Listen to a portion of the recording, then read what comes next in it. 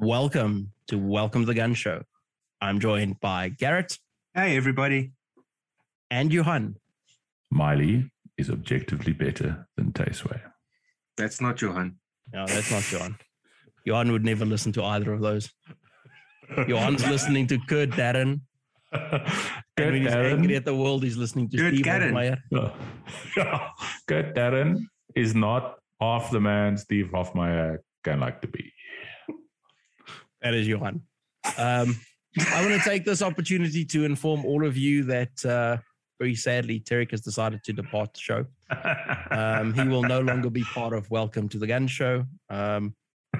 There's been some creative differences between some of the parties on the show. So yeah, see, we're gonna miss you. You and your incorrect, fucking idea that Miley is better than Taceway. So, listeners, weigh in. I mean, not right now because it's not fucking live, but on the Facebook page. There are those of you who understand that Miley is one of the last true rock stars, and there are those of you who think that the white girl with no ass is superior. Now, I'm not anti-Taceway, but she ain't no fucking Miley. That's right. You need a lot more penicillin for Miley. Well, yeah, but it'd be worth it. Actually, I'm talking musically, you fucking weirdo perv. Sure, T-Bag. Sure. I'm sure there are people on this planet who believe you. They are correct. Well, some people are wrong, like a corn. There's a more wrong, like a T-Bag. Zamora? What? He just loves the idea of Miley because of that picture of him. You know, the one where he's riding the wrecking ball. Which most of our listeners probably have never seen, but they probably will see now. Like right now. Fuck, like now. Still got it on the phone. I can stick it on Instagram quickly. But I'm not going to do that. You wait until Monday morning. If you want to see that premium content. Yeah. Cool stuff. The Gun Show OnlyFans. OnlyFans. Whoa. We have Corn even had to clear his throat for that one. Yeah, no, Corn really had to. We have an interesting topic planned for you guys tonight, and I use the word planned really, really loosely again. As in we're going to wing it and we'll see where it goes. But That'll before we do first. that, no, it really won't be. It won't be the last either. I'm truly sorry, listeners. Thanks to DVC Technologies, Gaz's company does a lot for shooting in South Africa and specifically for this show. We really appreciate it. Zero Mike Bullets, proud sponsor of the show. You guys know the drill. Website's up, bullets are available. Head over there and order what you need. Hit Gaz up directly if you would like a discount code, and I strongly recommend you do that. Next up, don't Magnum. hit Gaz. Yeah, don't hit Gaz. He'll fuck you up. He hits back. Yeah, he'll fuck you up, but hit him up. Don't beat him up. Magnum United, we did an excellent episode last week with Billy.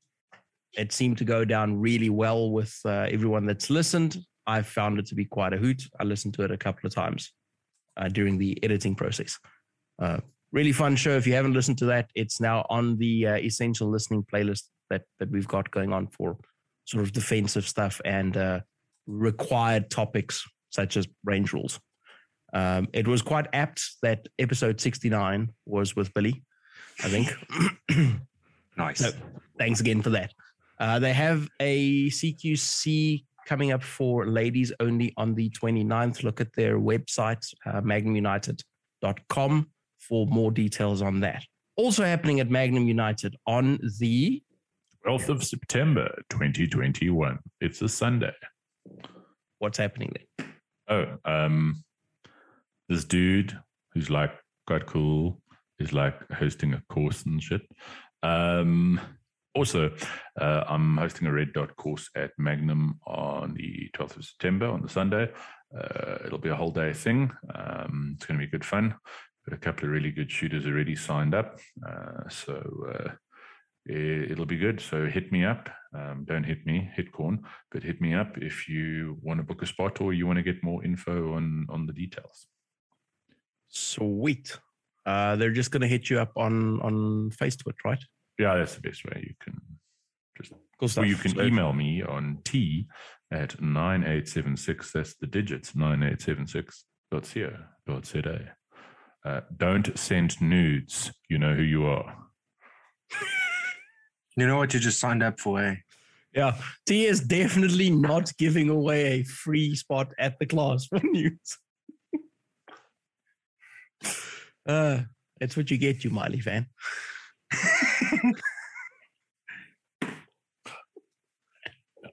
You're regretting that decision yet? I might give him a free spot if he doesn't send the fucking nude. You know who you are. You know who you are. Do whatever It is makes you funny. happy. Like, slightly off topic. It is funny. I can tell when people listen to the show because there's a couple of people who quite consistently on a Monday will send me a fuck you. Like the one dude's at about 10, the one dude's at about 11, the one dude's at about like mid-afternoon. Because they don't like us? Apparently sometimes, I don't know, like saying fuck you Shoal hurts his feelings or something. Is that popular approved? So is that him every time? So does he listen 3 times and send you 3 messages? No. or I mean, are there people doing it in apparently- his defense? Apparently we seem to upset other people as well. Oh, no, that's fine. That's I fine. mean, I'm happy to give them their money back until we get the Patreon up and running. Then I'm not. But Then for I'm now, you can have your money back. I would like to mention at this point, Cockroach, you know you are. So we don't like infringe on your internet persona and give away who you are. He reviewed last week's episode, and I don't have the review up in front of me, but the comment was something along the lines of having different guests other than the 3 musketeers or whatever he called us on really adds to the variety and content of the show. That's a nice way of saying that Billy swears differently to us and with a cooler accent. He does do that. We definitely can give him that. So if you guys would like to see Billy on the show more regularly, let us know, because maybe we can do like I don't know, every 2-month installment of shit that goes down on the range. And we could just have him make notes and come and tell us about it. Yeah. And we can abuse Adrian. I believe we're going to get hit next time we go to Magnum. Yes, I will never be going to Magnum ever again. But I am shooting with him at the level 4. So you might just get hit in Stilfontein. yeah, I'm guessing not going to Magnum is not going to help. So we shall leave it there. Gaz obviously was innocent in that whole thing, so Gaz, I'm guessing, is safe. It was Gas doing the Steve Irwin voice. Oh yes. Prove me wrong. Take it for the team. Middle of the month, we're past the middle of this month already. So if you haven't done this month's drill of the month yet, you need to try and get to the range and get that done. T-Bag, you want to just give us a quick rundown of how you would like that drill run? So we have First some of all, consistency. Get a reliable timer. Hi, Lawrence. So we're running the classic test, the 10-10-10, which means it's 10 shots at 10 meters in 10 seconds on a B8. You can do it one of 2 ways. You can either start at a ready position, or you can start from the holster. Classically, it's done from a ready position. My advice is normally, if you're consistently passing it from the ready position, do it from the holster. You need to score 90 or above to pass. So if you're firing 10 shots, there's a possible 100 points. You need to shoot 90 or above to pass. So what I would ask is, once again, that you do it cold, preferably, and most importantly, or very importantly, if you did it from low ready, specify that you did it from low ready. If you did it from the draw, specify that you did it from the draw, concealed or unconcealed, and hurry up and get those in. It's a really good drill. It's one of my absolute favorites. let's not lose that momentum on there, guys. We've been a little bit slow on drill of the month, and I'm not too sure why. We've tried to keep them pretty low round count. We try to keep them pretty simple. So go out and do your drill of the month. That means, and Bill, you've been slacking. I know it's expensive there, but come on. Yeah, what you can do, pro tip, if you grab a pencil, you can stab holes in the target at point blank range. Then grab a timer, do pew, pew, pew while hitting the timer the required number of rounds. And you can submit that. Just specify that you didn't fire any actual ammo.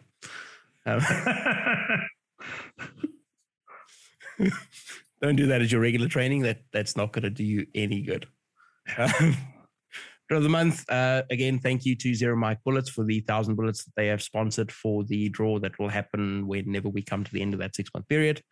Flatback Alpha for the stand and the swinger, and Shooting Stuff for their offer of using their facility 15 minutes in and out, use of a timer, targets are available, shoot the drill, and in and out of there. Fantastic offer. We really appreciate it, guys. Oh, before I forget. Any other guys doing my course on the 12th of September? The guys at MRST have very generously offered that if you're doing that course, they will give you a 500 Rand discount on milling your slide to fit an optic. Awesome. Which is, I think, quite impressive.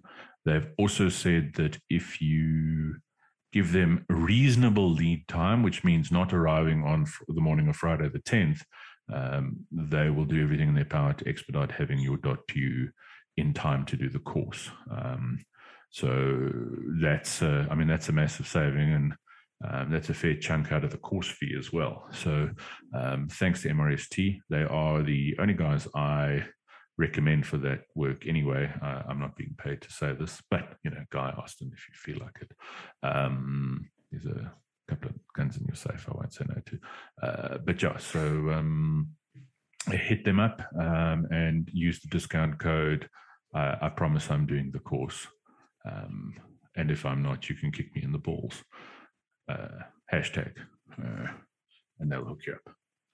Sweet. That's pretty nice of them. I do like that. And they came. Austin phoned me up and made the offer, which I thought was really awesome. So take advantage of it. That's pretty cool. You said hi to Lance and Dan, but you didn't reduce your counts. So I'm sure they've written that down, and you'll be in shit soon. Nexus Pro. 101 to go. You said 3, so it should be 104. Yes, it's a cock. Lastly, thank you very much to the guys at Guns at Work. Guns at Work are making sure that the Welcome to the Gun Show logo will be on all the team shirts for the upcoming Level 4. We really appreciate it. Thank you very much, guys. I've been to Guns at Work twice in the last few weeks to use their rifle range. And I must say, what a pleasure.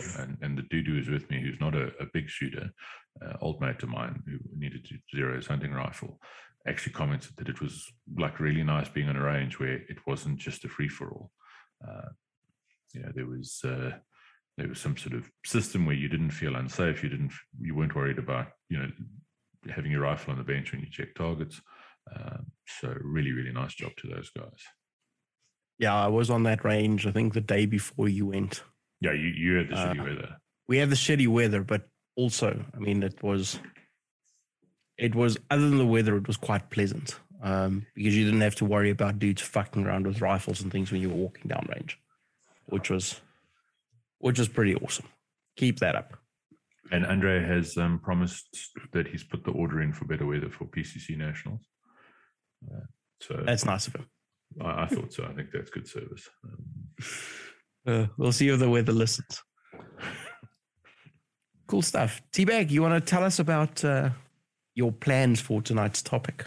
So my plan is to drink some whiskey. No. What I thought we would chat about tonight, and it's something we've hit on in the past, but there's been a lot of discussion about it recently, and I think some of it is deliberately obtuse. Sounds more aggressive than I intend, or more of a pointed sort of attack than I intend, because it's not intended like that. And it's a discussion that's been had by some people I've got a lot of respect for. But I think sometimes the context matters, and it's kind of the balance of speed and accuracy, and understanding the difference between sort of your ceiling skill level and your necessary and the skill level that's necessary. And I'll hit it off with the thing that's had me thinking about it. There's been a lot of discussion in a lot of circles lately about the 1 second draw. The 1 second concealed carry draw has been quite a hot topic for a little bit, with more and more guys working on making it work. And I want to be straight. A 1 second fucking concealed draw is smoking fast. And when we say a 1 second draw, we're talking to sort of an ace, an A zone size target at 7 meters, not drawing your gun and putting it around in front of your feet or in your feet, and probably not shooting into an X at 25 meters. And there's a lot of guys working on the goal of being able to do a 1 second draw. And I suppose from a competition point of view, you could kind of cut that time down even more. And then there's been a lot of guys discussing how that's not necessary, it's not realistic, and even sometimes that it's almost a negative.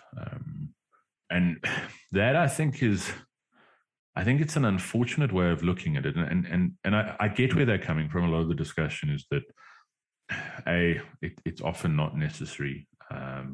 If your awareness was better, you would need it less. But there also seems to be this sort of thing that if you're running at that sort of speed, you're kind of outrunning your headlights, and you're not fully in control of what you're doing. And I think, that is a necessary concern or a serious concern with regards to a defensive pistol. But I don't think it's necessarily accurate.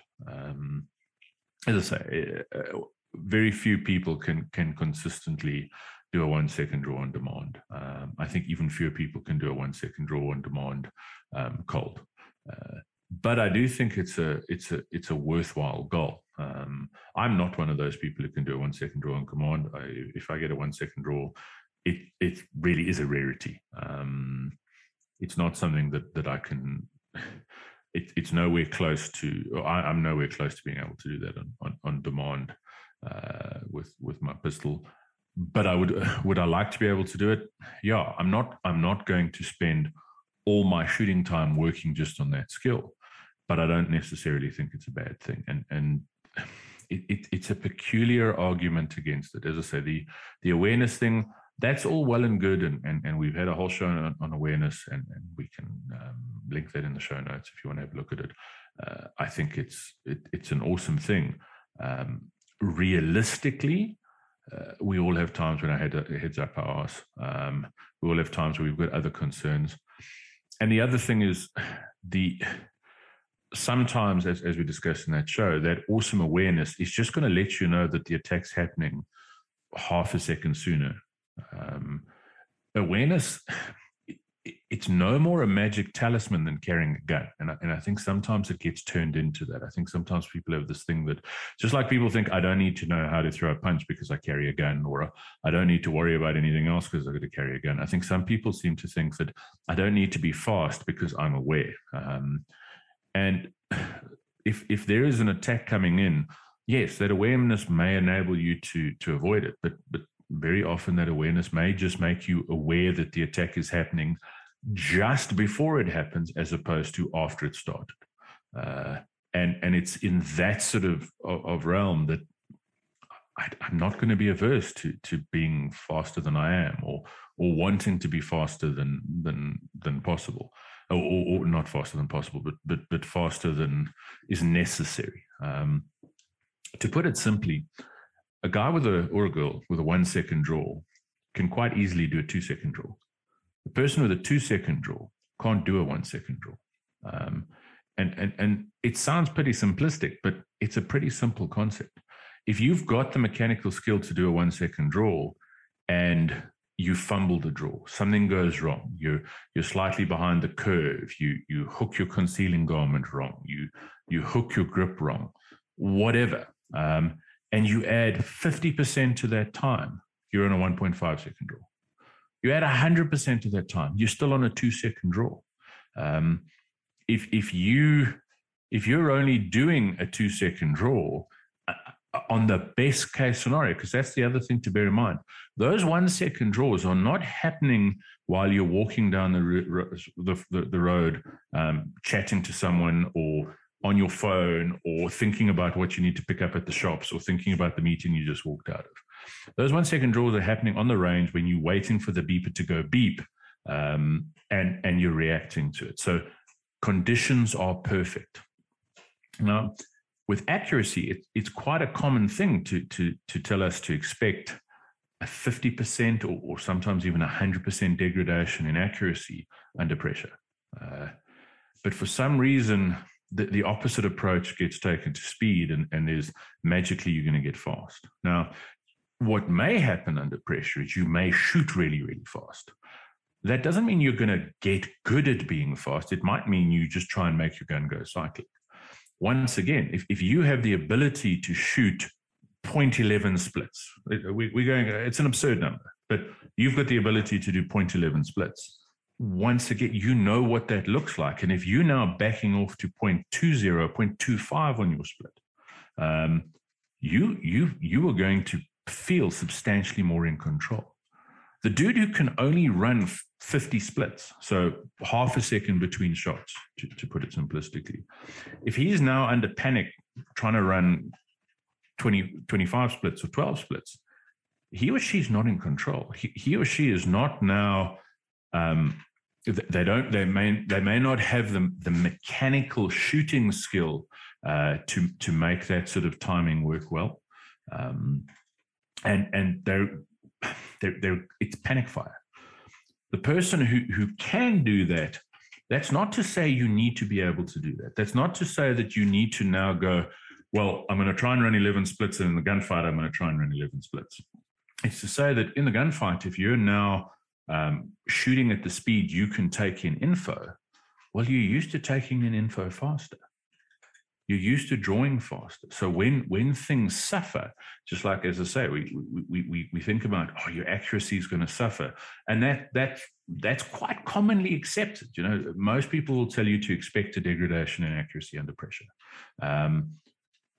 So I'm also going to expect a degradation of speed, as I said, with the draw, because I'm not standing there with my hands placed in whatever position. No matter how fucking ninja you try and be with your hand placement, whether it's staging them touching your shirt so you can clear it quicker, whether it's in some sort of defensive posture, whatever it is, you've staged that up and you've rehearsed that in your head that it's going to be perfect. When you're walking out the shop with a shopping bag in one hand and your car keys in the other hand, and you've now got to drop those things and draw the gun, you no matter how much of a tactical Timmy you are, you're not going to have that as well rehearsed. So I think the gist of what I'm trying to get at is, just like ideally we want to be able to shoot substantially more accurately than we need to. Defensively, your ability to put 10 shots in the X-ring of a BA to 10 meters is realistically probably never going to be relevant. But the ability to do that means that you can do relevant skills. I think the same thing needs to be considered with speed. Speed, as Todd Louis Green the late Todd Louis Green used to say, speed is a tactic. And you know, I joke about it all the time in classes that if dudes are, you know, doing all these cool guy parachute landing falls and whatever other larpy shit they want to do, if you in that 2-second time period while he was falling on the ground can draw your gun and put 3 rounds in the guy's chest and 1 in his left eyeball, guess what? You probably won't have to lie down on the ground and get dirty. And it's a bit flippant, but I think that's the concept that we need to sort of consider, that there's no downside to being able to go faster because you can modulate that. You can't modulate being out of control. We see it at matches all the time. We see guys running running beyond the ragged edge. And it gets dangerous, it gets inaccurate, they make stupid mistakes because they're not in control. They're trying to keep up with something. Now, imagine that ramped up to, I'm not worried about embarrassing myself in front of Gaz. I'm worried about that target's trying to kill me. And now I'm trying to run. I'm not just outrunning my headlights thinking-wise. I'm trying to outrun my physical skill. And then we get slamming the trigger as hard as we can 16 times till the gun runs out of bullets. I hope that makes sense. I hope that I'm kind of making some sort of sense there. I'm going to hop in there. And my Timmy and my sports shooter is often at odds with each other and at odds with the sort of world at large. I'm going to start off by reading something that I saw this morning. It was posted by Mickey Carrick Trainer in response to an absolutely brutal axe attack in New York. Dude got whacked with an axe a number of times. And I'm going to skip most of what he said, but sort of halfway through his passage, he says, awareness is useless if it's not coupled to the correct response. The response must be backed by ability. And I remembered that when you started this because it's probably the best that I've ever heard it phrased. It must be backed by ability. And backed by ability does not mean that you're running beyond what you can physically do. It means you run at a point where you are well in control of what you're doing and preferably better prepared than whatever is coming after you. Now, you can't guarantee that. You can never guarantee that. You may come up against someone who is just physically bigger, physically stronger, has been fighting their whole life, is a better marksman than you, etc. You could have the odds stacked against you. But why would you want to approach the world in a way where the odds are stacked against you? Why would you not want to be the dude who is more likely to succeed by building abilities that the general populace never need? That includes 1 second draw. And as T said, I agree that a 1 second draw is not absolutely essential. And I agree that under stress, our abilities deteriorate. You're more likely to fumble. You're more likely to snag. You're more likely to get a bad grip on your gun. You're more likely to not present straight in front of your face and have time where you need to search for your sights, because you should be using those, be it a dot or irons. You're more likely to add time in error.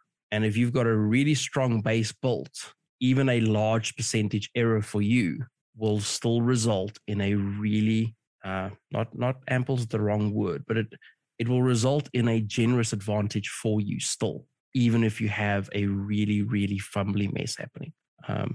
And beyond that, let's say that you don't have a fumbly mess. Let's say that you do your 1 second draw under stress from that non-ideal position. You don't have to shoot when you present the gun, right? If you can get your gun into the fight, point at the dude before he can do anything, I mean, there has to be a credible threat, but before he can actually start attacking you, you're more likely to produce a psychological stop. Now, we don't ever count on psychological stops, but if you're going, gee, homeboy, I'm going to draw my gun and shoot you, and before you've got the out of your mouth, he's already got a gun in your face, you're a lot less likely to pursue that endeavor, right? You may still, but you're a lot less likely. If you have a 1 second draw and you fuck it up, you end up with a 1.5 second draw and you're in a 3 second gunfight, you have a lot of time on the other dude who's taking 2.5 seconds to get his gun out, right? You've even shooting 0.25 splits, you've run basically an entire mag for what I carry in the time that dude can present his gun. Okay, with a 1911 shooting 2.5 splits, you've got what, 0.25 seconds shooting. Yep, exactly. I think, and sorry to jump in there, but I think the important point that goes with that, one of the arguments I've heard is that realistically in a fight, the difference between a 1 second and a 2 second draw doesn't make a dramatic difference. And we can debate that because, as we've discussed in previous shows as well, for a civilian defender, you may well be drawing on a drawn gun. And their time is life. But even if we take that aside, even if we assume that the difference between a 1 and a 2 second draw is not dramatic or is not the end of the world, if I double that one, if you double that 1 second draw, you've got a 2 second draw. If you make the same mistakes and double your 2 second draw, you've got a 4 second draw. Now, I don't think anyone in their right mind would argue that a 2 second draw and a 4 second draw are almost the same thing. If you've got a 4 second draw, there's a very good chance that the entire fight is over before you've got that gun to eye level. So I think it's in that context that we have to look at it. It's not, and I think it's sometimes done to kind of downplay one side of that balance. When I teach classes, I one of the things I always talk about is being fast enough and accurate enough, because that's what this balance of speed and accuracy, or whatever you want to call it, is. It's being fast enough and accurate enough. It's always easier to lean towards the thing we're better at. If you're blazing fast, it's easy to go, it's really important to be blazing fast. If you're an incredibly good shot, it's really easy to go, it's really important to be able to shoot super accurately. But realistically, either of those things on its own is useless. Historically, we know that in a gunfight, the person who gets the first solid hit generally wins the fight. Not the first person to fire the gun, not the first person to make a loud noise or have a gun. Generally, the first person to get a hit will generally win the fight. Now, what does that require? Let's look at that in really simplistic terms. The first person means that there is an element of speed involved. We don't know what that time period is. It could be a second, it could be 10 seconds, it could be a week and a half. And then to get the hit. So there's an accuracy standard. If you take either of those things away, it becomes useless. Because if we go, we've said the first person to get a solid hit. So if we take away the solid hit bit, the first person to make a loud noise, that doesn't matter. We've discussed that. If you make a fantastic hit, but you've been hit 17 times already, well, A, you're less likely to make the fantastic hit, and B, that fantastic hit counts less. A victory where we both die is not really a victory. So I think it's important to look at it from that context. What do I need to do? And this is obviously awareness and alertness and all that good shit is super important. We're not discussing that because the two things are not mutually exclusive. Just because Gaz has got a 1 second draw doesn't mean that Gaz walks around with his head up his arse. So we're looking at it at the breakdown of how those two skills interact. Can we shoot to an accurate enough standard? And also, what is that? Is it better to have a 1 second draw to an 8-inch circle in his chest, or a 2 second draw into a 5-inch circle in his chest, or a 3 second draw that perfectly hits the spot between his two nipples that you couldn't be more accurate with a ruler? Because that seems to sometimes be the argument. And if you've got that 1 second draw in the 8-inch circle, there's probably a good chance you can make another 2 hits or 3 hits or 4 hits before that 2 second shot has even fired a shot. It's a very good chance that you fired 6 or 7 rounds before the 3 second dude's got his first round off. So that's why I'm such a big fan of that concept of fast enough and accurate enough. If I'm taking fire from a guy with a rifle 100 meters away, I don't need to fire a shot in a second, because if you can do that with a pistol, there's a lot of companies that will sponsor you a lot of money, and Delta Force will just strap you to the front of an airplane. And so but by the same token, if Cornet's on top of me trying to fucking choke the life out of me, well, you know what? I'm not even worried about that 8-inch circle. I may just be trying to hit him. If I am going to access the gun, I'm probably worried about making a hole in his body. Not a specific part of his body, a hole in his body and not a hole in my body. And that may be the accurate enough for that particular problem. But with all of this, the better I am at both of those things, the more options I have on the table. Exactly. And I mean, if we carry on with that, so with all of this stuff, we're looking at guys who are talking about incredible accuracy standards which need to be worked towards and achieved at some point with regards to all of this stuff. Okay, and that's a fundamental requirement for any application, whether that's competition or defense-based, you have to be able to fire acceptable shots, and you have to do it on demand, and you have to repeat that on a regular basis. But I think where guys get lost with speed is when they're learning how to shoot the accuracy standard, missings and all of that stuff sort of okay, because now you're learning that fundamental of how to make that shot count. What do I have to do to make that hole appear in the target where I want it to be? Is essentially what you're learning when you're learning those accuracy standards. And then as you learn it, you start pushing that threshold. You go further back, you make the target smaller, et cetera, et cetera. But now when it comes to speed, guys are putting their heels against it because now they know what the accuracy standard is. But now when they ramp up the speed a little bit, well, now the accuracy's dropped a little bit, which is only temporary. I mean, we know this from Steve Anderson's systems. He's only going to lose that temporarily because right now you're changing what you're learning. You're learning what you need to do in order to apply those fundamentals at a higher rate of speed. And you cannot get faster and more accurate at the same time. But in the same breath, you have to be able to do both. And if you don't work each one of them separately, well, you're just going to end up banging your head against the wall and going around in this vicious circle. And then we start having the arguments like we've been seeing and the discussions that we've been seeing. So you need to be working on each fundamental differently. And when it comes to speed, you need to work on that speed. And with all of those things, they're viable, So I've seen it from my perspective in competition. I know what I'm capable of in terms of drawing the gun and getting it presented to a target in an acceptable way. And when you decide that you're going to be doing that and you want to try and put the hammer down. So let's say you're at the match and you want to put the hammer down. Chances of you messing up the draw, causing some other sort of fumble increases significantly because now you're thinking about something that you shouldn't be thinking about. Now, if I work that draw and I know what I'm capable of, I don't have to think about it. It should happen on its own. Okay, so I'd rather have that ability to do that than not be able to do that.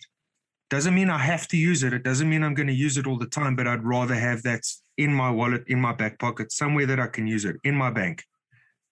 Yeah, and I think that's exactly it. If we look at that sort of competition example, and I think it translates quite well, and sort of Steve Anderson's whole concept of, if you choose speed or accuracy, you're leaving the other one on the table. And I think that's just as relevant in a defensive situation. If we say that if Gaz spends all or spends his practice time and he knows that he can rip out a 0.5 draw, which I've seen him do slightly faster, but let's just use that as a simple number. Are most of Gaz's match draws 0.5s? No. But when Gaz does a 0.8 draw to match, Gaz isn't feeling under pressure to fire that shot. He is substantially more relaxed firing that shot, not only than someone else trying to push that 0.8 draw, but I'll take it a step further. He's more relaxed firing that shot than the dude whose draw is a 1.8. Because the dude whose draw is a 1.8 knows that he's fucking lagging behind. And by the time he gets the gun up there, he's thinking, I need to make this gun fire. And to, again, quote from the Prophet Anderson, he's more interested in shooting his gun than hitting the target. And I think that's something that gets missed out. So Gaz whips out his draw and he runs a 0.8, he feels in control. He fucks it up and he runs a 0.12. He's still not under a huge amount of pressure. Captain, 1.8 is my absolute fastest draw. Anything goes wrong, there's even more pressure just to wang around. And it sounds like a simplistic example. And yes, we're using competition, and I know it's going to get you killed on the streets. But it's a lot easier for you to go shoot a match on the weekend and see how that feels than it is to get in a gunfight on the weekend and see how that feels. But watch. And if you go to a match, you can see that the more experienced competitors who are able to do these things, very importantly, when something goes wrong, it's much easier for them to deal with the problem and keep going on. The person with less experience, the person with less mechanical skill, something goes wrong and they very often are trying to make up that time that they've lost. They have a 3-second jam, Adrian, or malfunction. And they then are trying, often subconsciously, to find those 3 seconds somewhere else in the stage to make up for it. And what ends up happening is they take longer and are less accurate. So the balance of speed and accuracy goes in the complete opposite direction. They're now neither fast enough nor accurate enough. The person with a better skill set gets over that problem and then gets back on the job at hand. And I can't see any reason why that should be different. If in the same individual. And once again, I'm not saying that shooting a stage is the same as shooting a gunfight. What I am saying is that mechanical skill is mechanical skill. And the higher the level of mechanical skill, the better prepared you are to deal with things going wrong. The dude with that 1 second draw, and I know we're harping on it, but I just think it's a useful example. That person with a 1 second draw, their ability to do that subconsciously. I mean, you're not doing a 1 second draw consciously. That you've got an immense amount of subconscious skill. So you've flicked that switch in your head that says gun comes out. That means that you have got the sort of the computing power necessary to be aware of what's going on around you. So you're not going, fuck, I've got to get the gun out. Fuck, that dude's got a knife and I still haven't got my gun. I need to get my gun. I need to get my gun. You flick the switch that says draw gun. So you've not gone clear concealing garment, get grip on gun, get gun out of holster, get two hands on gun. You've got that subconscious skill where there's one switch you flip in your head, which is draw gun, which means that you've got that computing power to go, oh shit, that's not a knife, it's a cell phone. You've got that computing power to go, shit, he's taken 3 steps left and I need to now move where my gun is. Shit, there's someone behind him, there's someone in front of him, I need to deal with that. It's not saying that every time you rip out that gun, you're trying to make a bang in under a second. That is a building block to having yet another useful skill is probably the best way to describe it. So I want to hop in there, and I think you and Gaz have both sort of danced around what I want to say. And there you go, dancing for real, which is pretty interesting. I can't dance, I have to sing. Terrifying. I'm going to do my Rick Ashley from an earlier discussion. So, a lot of what people consider to be doing things at speed for basically any discipline you can think of isn't really speed, right? It's fast, but it's generally fast because it's efficient and it's built in. You're not going to learn efficiency in firearms manipulation if all you ever do is shoot 0.5 splits. You're not going to learn efficiency in handling the firearm if you only ever do a 2.5 second or 3 second draw. You're not going to learn efficiency if you only ever do administrative reloads. The same thing with malfunction clearance. Now, malfunction clearance has become... Malfunctions happen more often in gunfights because people are more likely to make mistakes that induce malfunctions, not because guns malfunction more in gunfights. Those sorts of problems go away with a lot of firearms, or go away. They are reduced with a lot of firearms handling. And with a lot of firearms handling comes efficiencies. If you're not pushing to do things more quickly, whether you're training for the game or you're training for the fight of your life or whatever you're doing, maybe a combination of those two.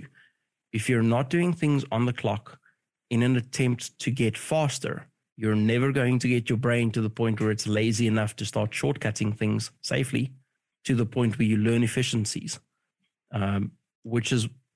it's one of the reasons it's critically important to try and do things like a sub-second draw. And I don't mean from concealment, because that's really difficult for most people to do. I don't think I've ever done a sub-second from concealment. I've done a second from concealment, but I've never done a sub-second.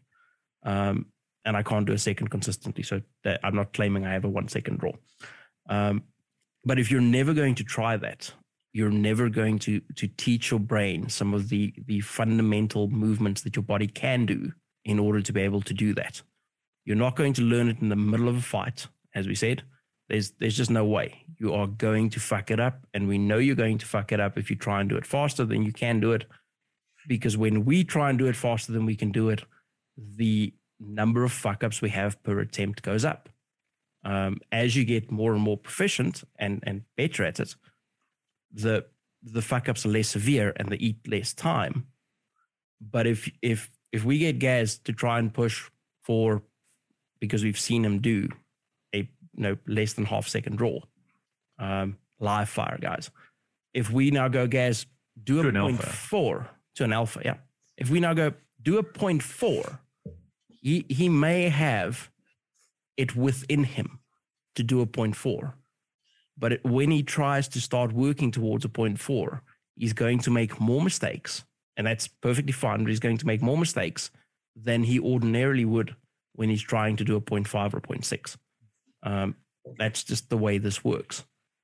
The same thing is true for the dude who only ever does things in 1.5 second intervals.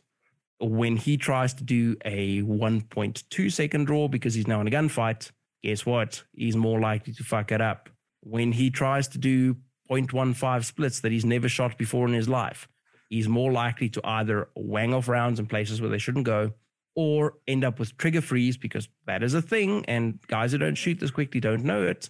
Trigger freeze is a thing, and you're more likely to introduce a malfunction where your gun doesn't fire, but there is fuck all wrong with the gun, right? It's all in your head because your finger isn't moving far enough. You've got to push the envelope in order to get to a point where you've built in the efficiencies that fuck ups are reduced in their severity. And I mean that in terms of time eaten.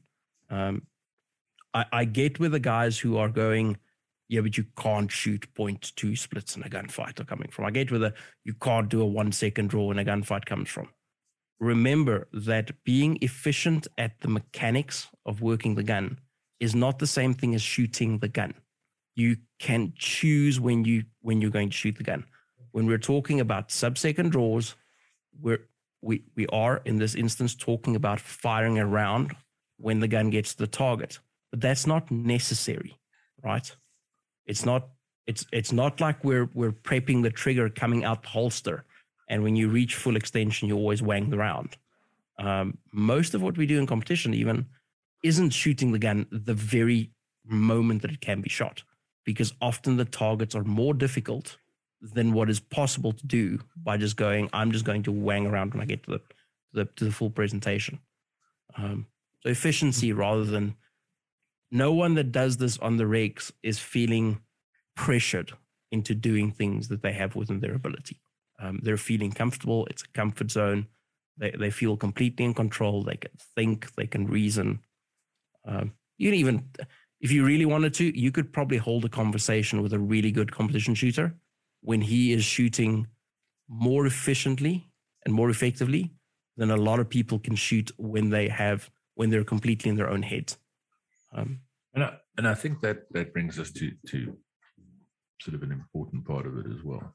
Part of the whole argument with trying, shooting at a certain pace is that it gives you time to, you've got an opportunity to kind of process what's happening. And I think what gets forgotten there is the more time you spend running at those high speeds, the more processing you can do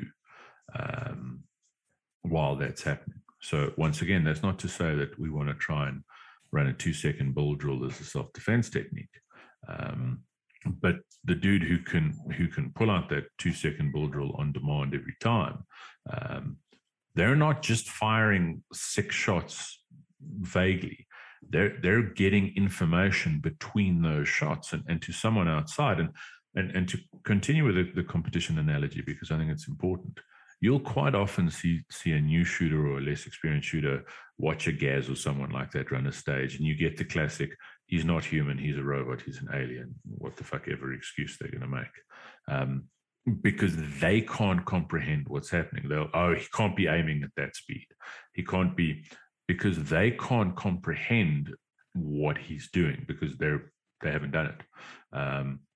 That higher end shooter is shooting that stage and they're aware of what's going on the whole time. They're completely in the moment.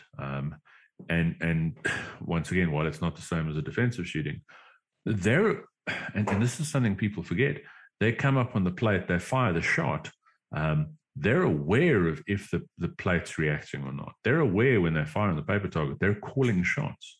So it's not a case of the perception seems to be that they're just blazing off 2 rounds at this target and 2 rounds off that target. Every shot is aimed. It may not be traditionally top of the front side, top of the rear side, equal light, equal height, perfect focus on the front side, control the trigger back aimed.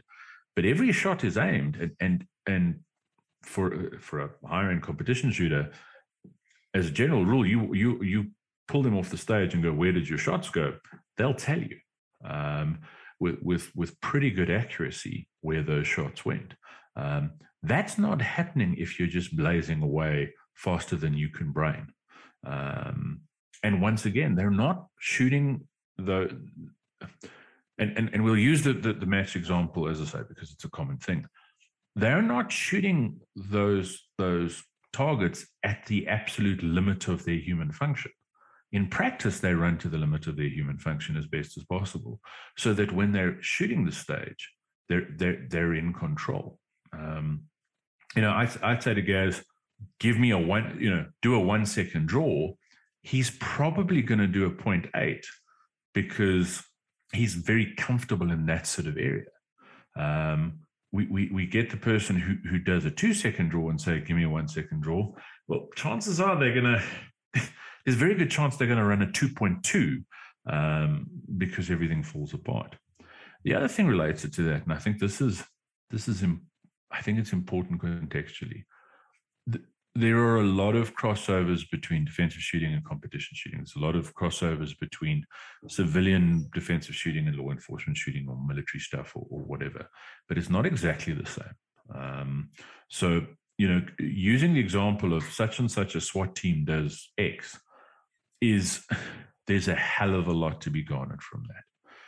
But bear in mind that as a general rule, when a SWAT team's entering a house, it's not a surprise to them. They know that they're going to this house, they're going to enter it. They know that on whatever signal they're going to do this thing, and they're going to run through whatever their strategy is. Lots of surprises are going to happen in the middle of that. Don't get me wrong, but they're not walking down the street and all of a sudden in the lounge of a crack house doing an entry.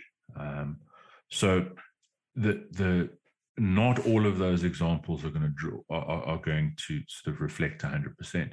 As a civilian defender, you are very likely, probably most likely, going to be dealing with this on the back foot.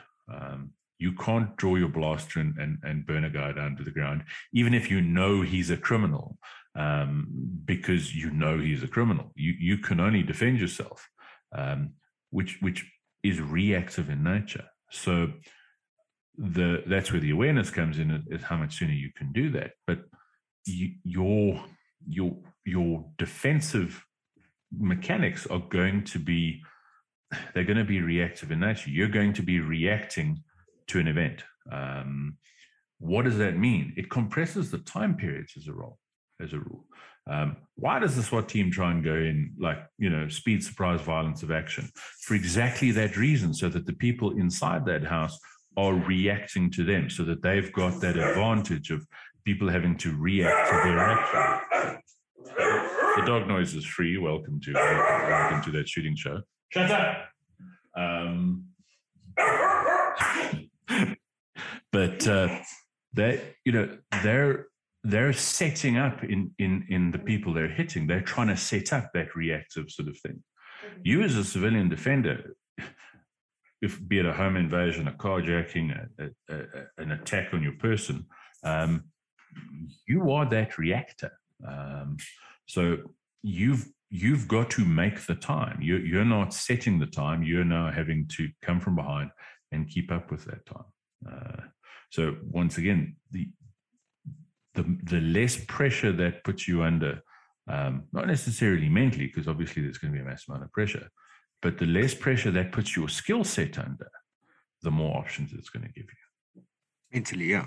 And I mean, so I think the other thing that a lot of people sort of get confused with all this stuff is that they get drawn into the fact that they immediately think of this 1 second draw in a gunfight or a competition setting because we've discussed both.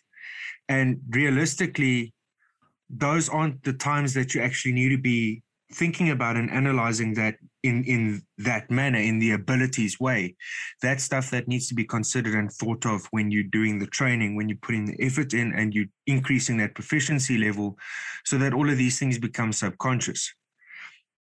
At that point, once you've got those skills down, whether it's accuracy based or like we've been talking about, other mechanical fundamentals, and you've got that speed down and all of that stuff, it becomes more and more natural that that will start coming through into your competition base.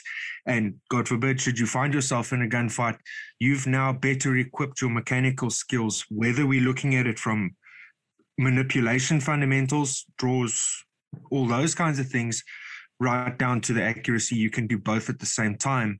And you don't have to overbrain. That's one thing that I think a lot of people overthink, funnily enough. And T's brought it up, and so has Corn. Sorry, Karen. Sorry, T. It's interesting that we accept in other things in life, there are people who are better at doing things purely because they've been able to do them at a more time pressured level. I was watching a Formula One driver / rally driver doing some hot laps around the Nürburgring the other day. He was doing what is considered not slow, but relatively sedate lap times around the Nürburgring for a professional race driver. Okay. He was doing things that were entirely out of the realm of something that I could even ever consider doing. Okay. And he was driving basically a road car. Some modifications on it, but he wasn't driving a race car. And it was a rental car, even like it's one of the sort of, those are faster than normal cars, though. Yeah, it's one of the sort of circuit taxis that you can rent there that he was running, and a dude went out with him to do some video. The dude who happens to own the rental company, and at the end of it, I watched the follow-on video, and apparently people were making comments about the dude who was driving with was so scared that he was keeping quiet and he couldn't talk because he was scared shitless. And he was like, no. This is the most relaxing drive I've ever had around the Nürburgring, because not for 1 second was I worried that this guy was going to make a mistake or that he was beyond his limits. It was like a gentle Sunday drive, and it was beyond anything I could imagine I could ever do. But for this guy who's been doing it his whole life, and this is what he practices, it was a relaxing, calming, comforting drive. And we, as a sort of human population, we accept that race drivers are better drivers than we are because they spend their lives doing it. And we don't make excuses for, but he only races F1. So, he's not in his F1 car. So, when he's not in his F1 car, that dude can't fucking drive. We generally don't make those sorts of excuses. We go, well, that dude can drive regardless of what equipment he's in. And he is going to be able to react faster and more rationally than I can in a car because of the experience he's built. So why would it be any different with firearms, where the dude who can run things at a level that is beyond your level of comprehension of this is physically possible, why would he be at a disadvantage when those skills are called up for real life use? It makes no sense that he would be disadvantaged. He should be advantaged not only in his ability, but also in his ability to reason and think clearly when he's applying those skills. It's also really funny that you brought up the F1 example, because that is exactly what I was about to say. You take a Formula One driver, and something to remember is that the guy who came last at the Formula One race is only the 18th best driver in the world. He's not shit. He's just, but jokes aside, just because that car doesn't resemble the car he drives every day, and that track doesn't resemble the route he drives every day, I guarantee you he's a better driver on the road than you are. He may not drive faster than you as a rule, because he knows how fast he can go. But if you were to take him, and they're all him, so I'm not being politically incorrect, out of his car, his Formula One car, and stick him in a Polo Vivo and say, I need you to get from point A to point B as quickly as possible. So I need you to drive from CFR to Kempton Police Station, two totally arbitrary examples, as quickly as possible, I guarantee you that even if he's never driven that Polo before, he'll do it quicker than you have, substantially quicker than you. And because the skills translate. And I think people forget that, and also he's used to thinking at a higher speed. He's used to split second reactions being a thing. He's not completely useless, and I think what people forget as well is he's also very capable of pottering down the shops to buy bread and milk at 10 k's an hour below the speed limit. There's a very good chance that when he drives down the shop to get, well, I mean, they're all like multi-billionaires who live on yachts, but if they had to drive to the shops to go buy bread and milk, they probably wouldn't be doing it at 3 times the speed limit, because they don't need to. Yet killed on the streets, right? He's practiced, so he when he's not racing at the blazing edge on a track where everything's controlled, because famously everything on a track's controlled. Famously. He gets into more car accidents per kilometer than a dude who's never driven a car before because killed on the streets. Also remember that if he gets to a stop street, so he doesn't know what to do with those.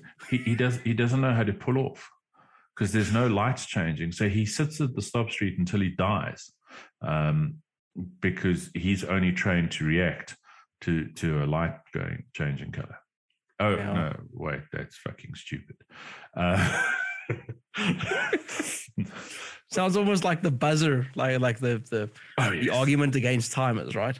We'll wait for the beep. Yes.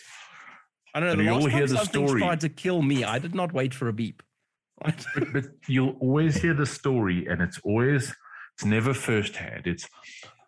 I knew a dude whose partner when he was in the police was a competition shooter, and they got in a gunfight, and the competition shooter just stood there because he didn't know what to do until there was a beep. Like, no, fuck off. But it's always that third hand, but some oak who couldn't hit the target in qualification to save his life managed to shoot everyone in both eyeballs. And the accuracy thing, in some circles it gets downgraded. In some circles it gets probably excessive focus might be the wrong way to word it. But once again, the balance gets forgotten. Some people are happy to hit the big brown cardboard somewhere and sign that off. And other people seem to think that every shot needs to hit the X. And both of those might be correct, and as a rule, both of those are generally going to be wrong. But we don't say to the guy who can hit the X every time, but you need to learn to shoot less accurately. If you would be so much more effective if you couldn't do that skill, because the guy who can shoot the X all the time, if we say, okay, we're going to open the throttle and keep everything in the 9 ring. Well, 2 things very often happen when that happens. First of all, he goes faster, shock horror. Second of all, you'd be surprised how many of those rounds still end up in the X or the 10 ring, because he's got that skill set. And now all of a sudden he throws around in the 9, or God forbid throws around in the 8. He's still getting, or she's still getting really solid accuracy. Whereas if keeping everything in the 8 ring is the absolute limit of what you can do, and we go, okay, let's shoot a bit straighter. Well, you're shooting straight as you can. And if we go, let's go a little bit faster, well, that accuracy is going to shit the bed completely. Exactly. Mr. Evans? Well, we brought back that word that we discussed a few episodes ago.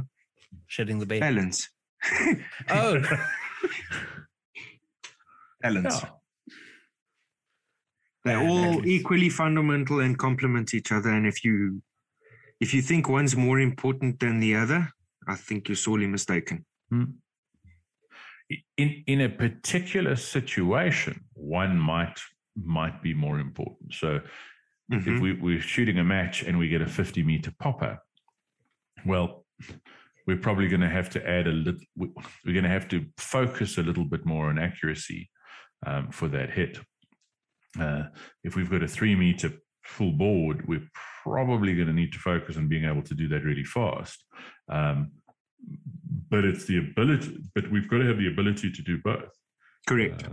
It's no point putting 2 shots in one hole on that 3-meter full board, or wanging around at that 50-meter popper in 0.72 of a second, and then another one in another 0.72 of a second, and another one in 1.5 seconds, because now we've gone, oh, fuck, we need to aim a bit better, and another then 2 one reloads in 2 deep. seconds. Yeah. Or you get the, I'm leaving it now. Yeah. And remember, in a defensive situation, that's not an option. In a match, that might make perfect sense. In a defensive situation, you don't get to go, I'm going to ignore that bad guy because he's too hard to hit. Yeah. Tell him to eat more. So he's a bigger target. Yeah. Come back in a year's time when you're a little bit bigger and not quite as fast. Then I can hit you. Maybe. Was that an old man joke? Perhaps. Very, very possibly an old man joke. So, Mr. Evans, you mentioned earlier the speed mode stuff that Mr. Anderson has brought us, or at least formalized for us. It probably existed in sort of some unknown form before him, but the idea of training speed and accuracy in isolation, from each other, because the only thing that matters now is getting faster, and then the only thing that matters then is either maintaining your accuracy or improving your accuracy, and then bringing it back to a sort of steady combination of the two, right? That balance of your ability, where the only thing that we're caring about is shooting acceptable rounds, right? It's leaving acceptable hits, because I think leaving acceptable hits probably translates just as well to defensive sort of scenarios versus shooting good score. So leaving acceptable hits, you can always leave acceptable hits on a target if you have the ability to shoot accurately and you have the ability to do things really quickly, and you can ignore both of those things when you need those skills, right? I see my sights, the target is there, round goes off when the round should go off, because it literally just happens when you get to the point where you've got that built in. I have good sights, I have good sight picture on the target. I've decided that I have good enough sights to make this happen. The rounds will go when the rounds need to go, and you don't have to think about anything else. You will be fast because you've built in efficiencies into the way that you do things, to the point where there is absolutely no consideration for it. It just happens. And because you've programmed yourself to only shoot when you bring it back to match mode, or defensive mode, as we can call it for this, because you've programmed yourself to only send rounds, your brain will only let it happen when you've decided that will go exactly where you need it to go. You never have to worry about accuracy issues, because your brain just won't let you wank rounds off. Yeah. I've had that where I ran a drill not long ago where I'd taken a break from shooting, and my times on the drills were not stellar. They were not what I wanted them to be, but boy, was the score there, right? I shot to my ability at that point in time, and my brain would not let me go faster, which I think is sort of ideal state for a defensive shooting. But if you're going to end up in that ideal state, you need to have that speed and that accuracy built in before you get to that point. It needs to be solidified. It needs to be subconscious skill. You can't create the stuff on demand if it doesn't already exist within you. Yeah, and I think the one difference, so if we look at matches, okay, with us shooting IPSC, we've got predetermined stages. We've got the ability to walk the stage and formulate the best way of shooting that stage and completing that stage. Now, if we look at it from a defensive situation, we don't have the same opportunity. We might have a similar one if we route this back to awareness, but that's also flexible, as we discussed. The difference being that in that environment, you've got more ability to direct that conscious thought into analysis of the credible threat that you have. like T said earlier, what's behind the target, this one's moving, maybe there's another credible threat that you didn't notice earlier that now you've noticed. You've got all of those different feedbacks that are coming back in. And this is what I would sort of think would happen, is that because you don't have to think about how your gun works and how the safety switches off, et cetera, you've got all of that stuff built in. Now you've got the opportunity to do a proper analysis of the situation that you're in, so that you behaving and you reacting in a credible way that is responsible and proficient and in both environments there, you're doing it in order to defend your life. And I forgot the other part of the sentence, but it'll come back now. It's starting to sound like me with I forgot the other part of that sentence. I don't know how guys can spend any significant amount of time training to use and employ firearms as weapons or defensive tools and not get faster and not build skill to the point where they will eventually exceed what they are now classifying as the maximum skill level you can possibly access in a gunfight and still be safe. You've got to be consciously crippling yourself in order to not exceed those boundaries, because shooting .25 splits is not hard, right? You can get an untrained shooter, someone who's never shot in their life, and they might be able to do .25s or .3 splits. They won't be able to do them accurately, so don't take that out of context. But getting rounds off at .25 a second is not a major feat. Shooting accurately is a little bit more of a feat, but combining those two things is where the real skill lies. And like I said, unless you're actually actively crippling yourself, I can't think that you can't get to the point where you can shoot really, really acceptable hits, like keep them in the 9 ring at 10 meters in really sporty times. Lance, in a relatively short period of time, if you are applying yourself. Mr. Evans, is the other part of your sentence come back yet? No, it's still missing. It was obviously a cock idea. Or it was going to be the knowledge bomb of this show, and now it's gone. Yeah, we could have replaced this hour and a half of warbling with like that line. It was going to be the title of the show. I'm trying. Oh, man. Don't be cock, be lekker. Yeah, there we go. So bear in mind that it's like the first rule of competition. Shoot fast, miss less. Yeah. It's almost like there's a meme site named after it. D-Bag, did we sort of cover what you wanted to cover? Did we I touch on the main points? I'm hoping this made sense to everyone listening. And as I say, it wasn't sort of directed at any one individual. I've heard the thinking from a couple of people. I hope this kind of makes our position somewhat more clear.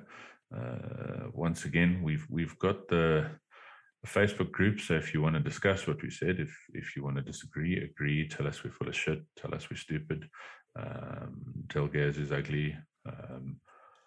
That's fighting words. Sorry. Corn gets all jealous when you give shit to his man. Thanks, Corn. He just had this picture of Corn in like a tracksuit with his hair in curlers. But yeah, no, jokes aside, if this doesn't, that's why we have the groups. That's, the whole point of this is to get you thinking. And if you disagree with us, that's cool, but tell us why you disagree with us. And I'm hoping we've counteracted every sort of reasonable argument to the thinking. We're not saying that you need to be Bob Munden and be some shit. I'm dating myself with references like that. Some sort of faster draw champion. And we're not saying you need to be a bullseye champion. We're saying that the better your skill set. I think that the easiest way to look at it is the shooting skills required in most gunfights are actually pretty basic. You don't need to be an A-class IPSC shooter or a USPSA GM or anything to win most gunfights from a shooting skill point of view. But the problem with but is generally everything before that is a lie. So let's not say but.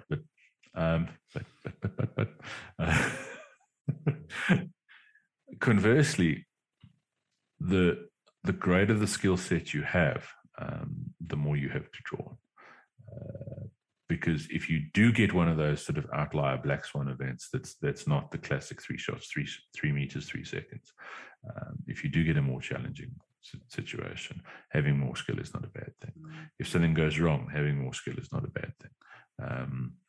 If everything goes right and you never ever have to draw your defensive gun in your life, having more skill isn't necessarily a bad thing, even if it meant you spend less money on booze and takeaways and more money on the range. So don't, and yes, I know the other argument's going to be, well, you also have to have unarmed skills and all of that.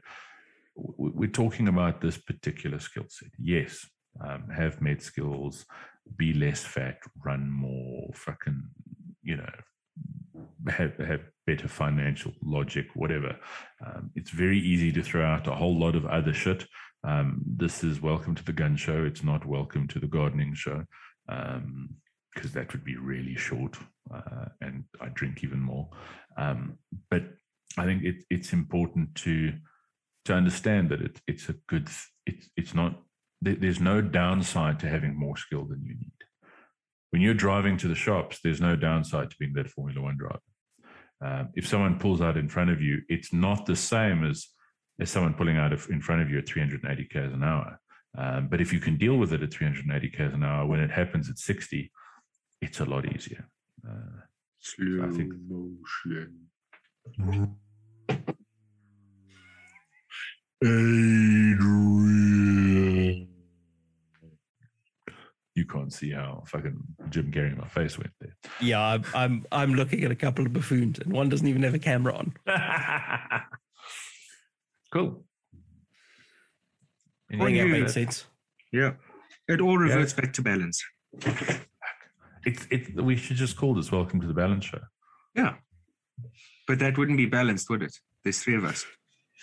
No. Well, you can balance 3 things. You just have to place them at sort of 60 degrees apart. A tripod is balanced. This is true. It's 120 degrees apart. Never mind. Yeah. So I'm the brains and the looks of this, apparently. Corn is the technical skill, and Gaz is the gas. I get to jam my mags full. Some say his left testicle has not descended yet. All we know is he's pulled the gas. I jammed my mags full on Saturday. It true. wasn't very full. It was less full than other traditional open guns. You know what? I'll still take that fucking result. Oh, 100%. Jess, do you want to say your magic? Yeah, of course. Guys, thanks very much for all of your support. We do appreciate it. Please keep interacting on the group. If you've got any questions about previous episodes, maybe you've got questions about content that we've covered, maybe you've got additional opinions or facts or information, send it our way. We're typically very happy to help you through that stuff and give you feedback. Please get to doing the drill of the month. I did mine today, so when you listen to this, you would have seen it last week. And if you want to be a club member, please make sure that you are subscribing to the content, share it around, and please give us a minimum of 5-star ratings. Without it, you're not going to be on the club. And on that bombshell, later, losers.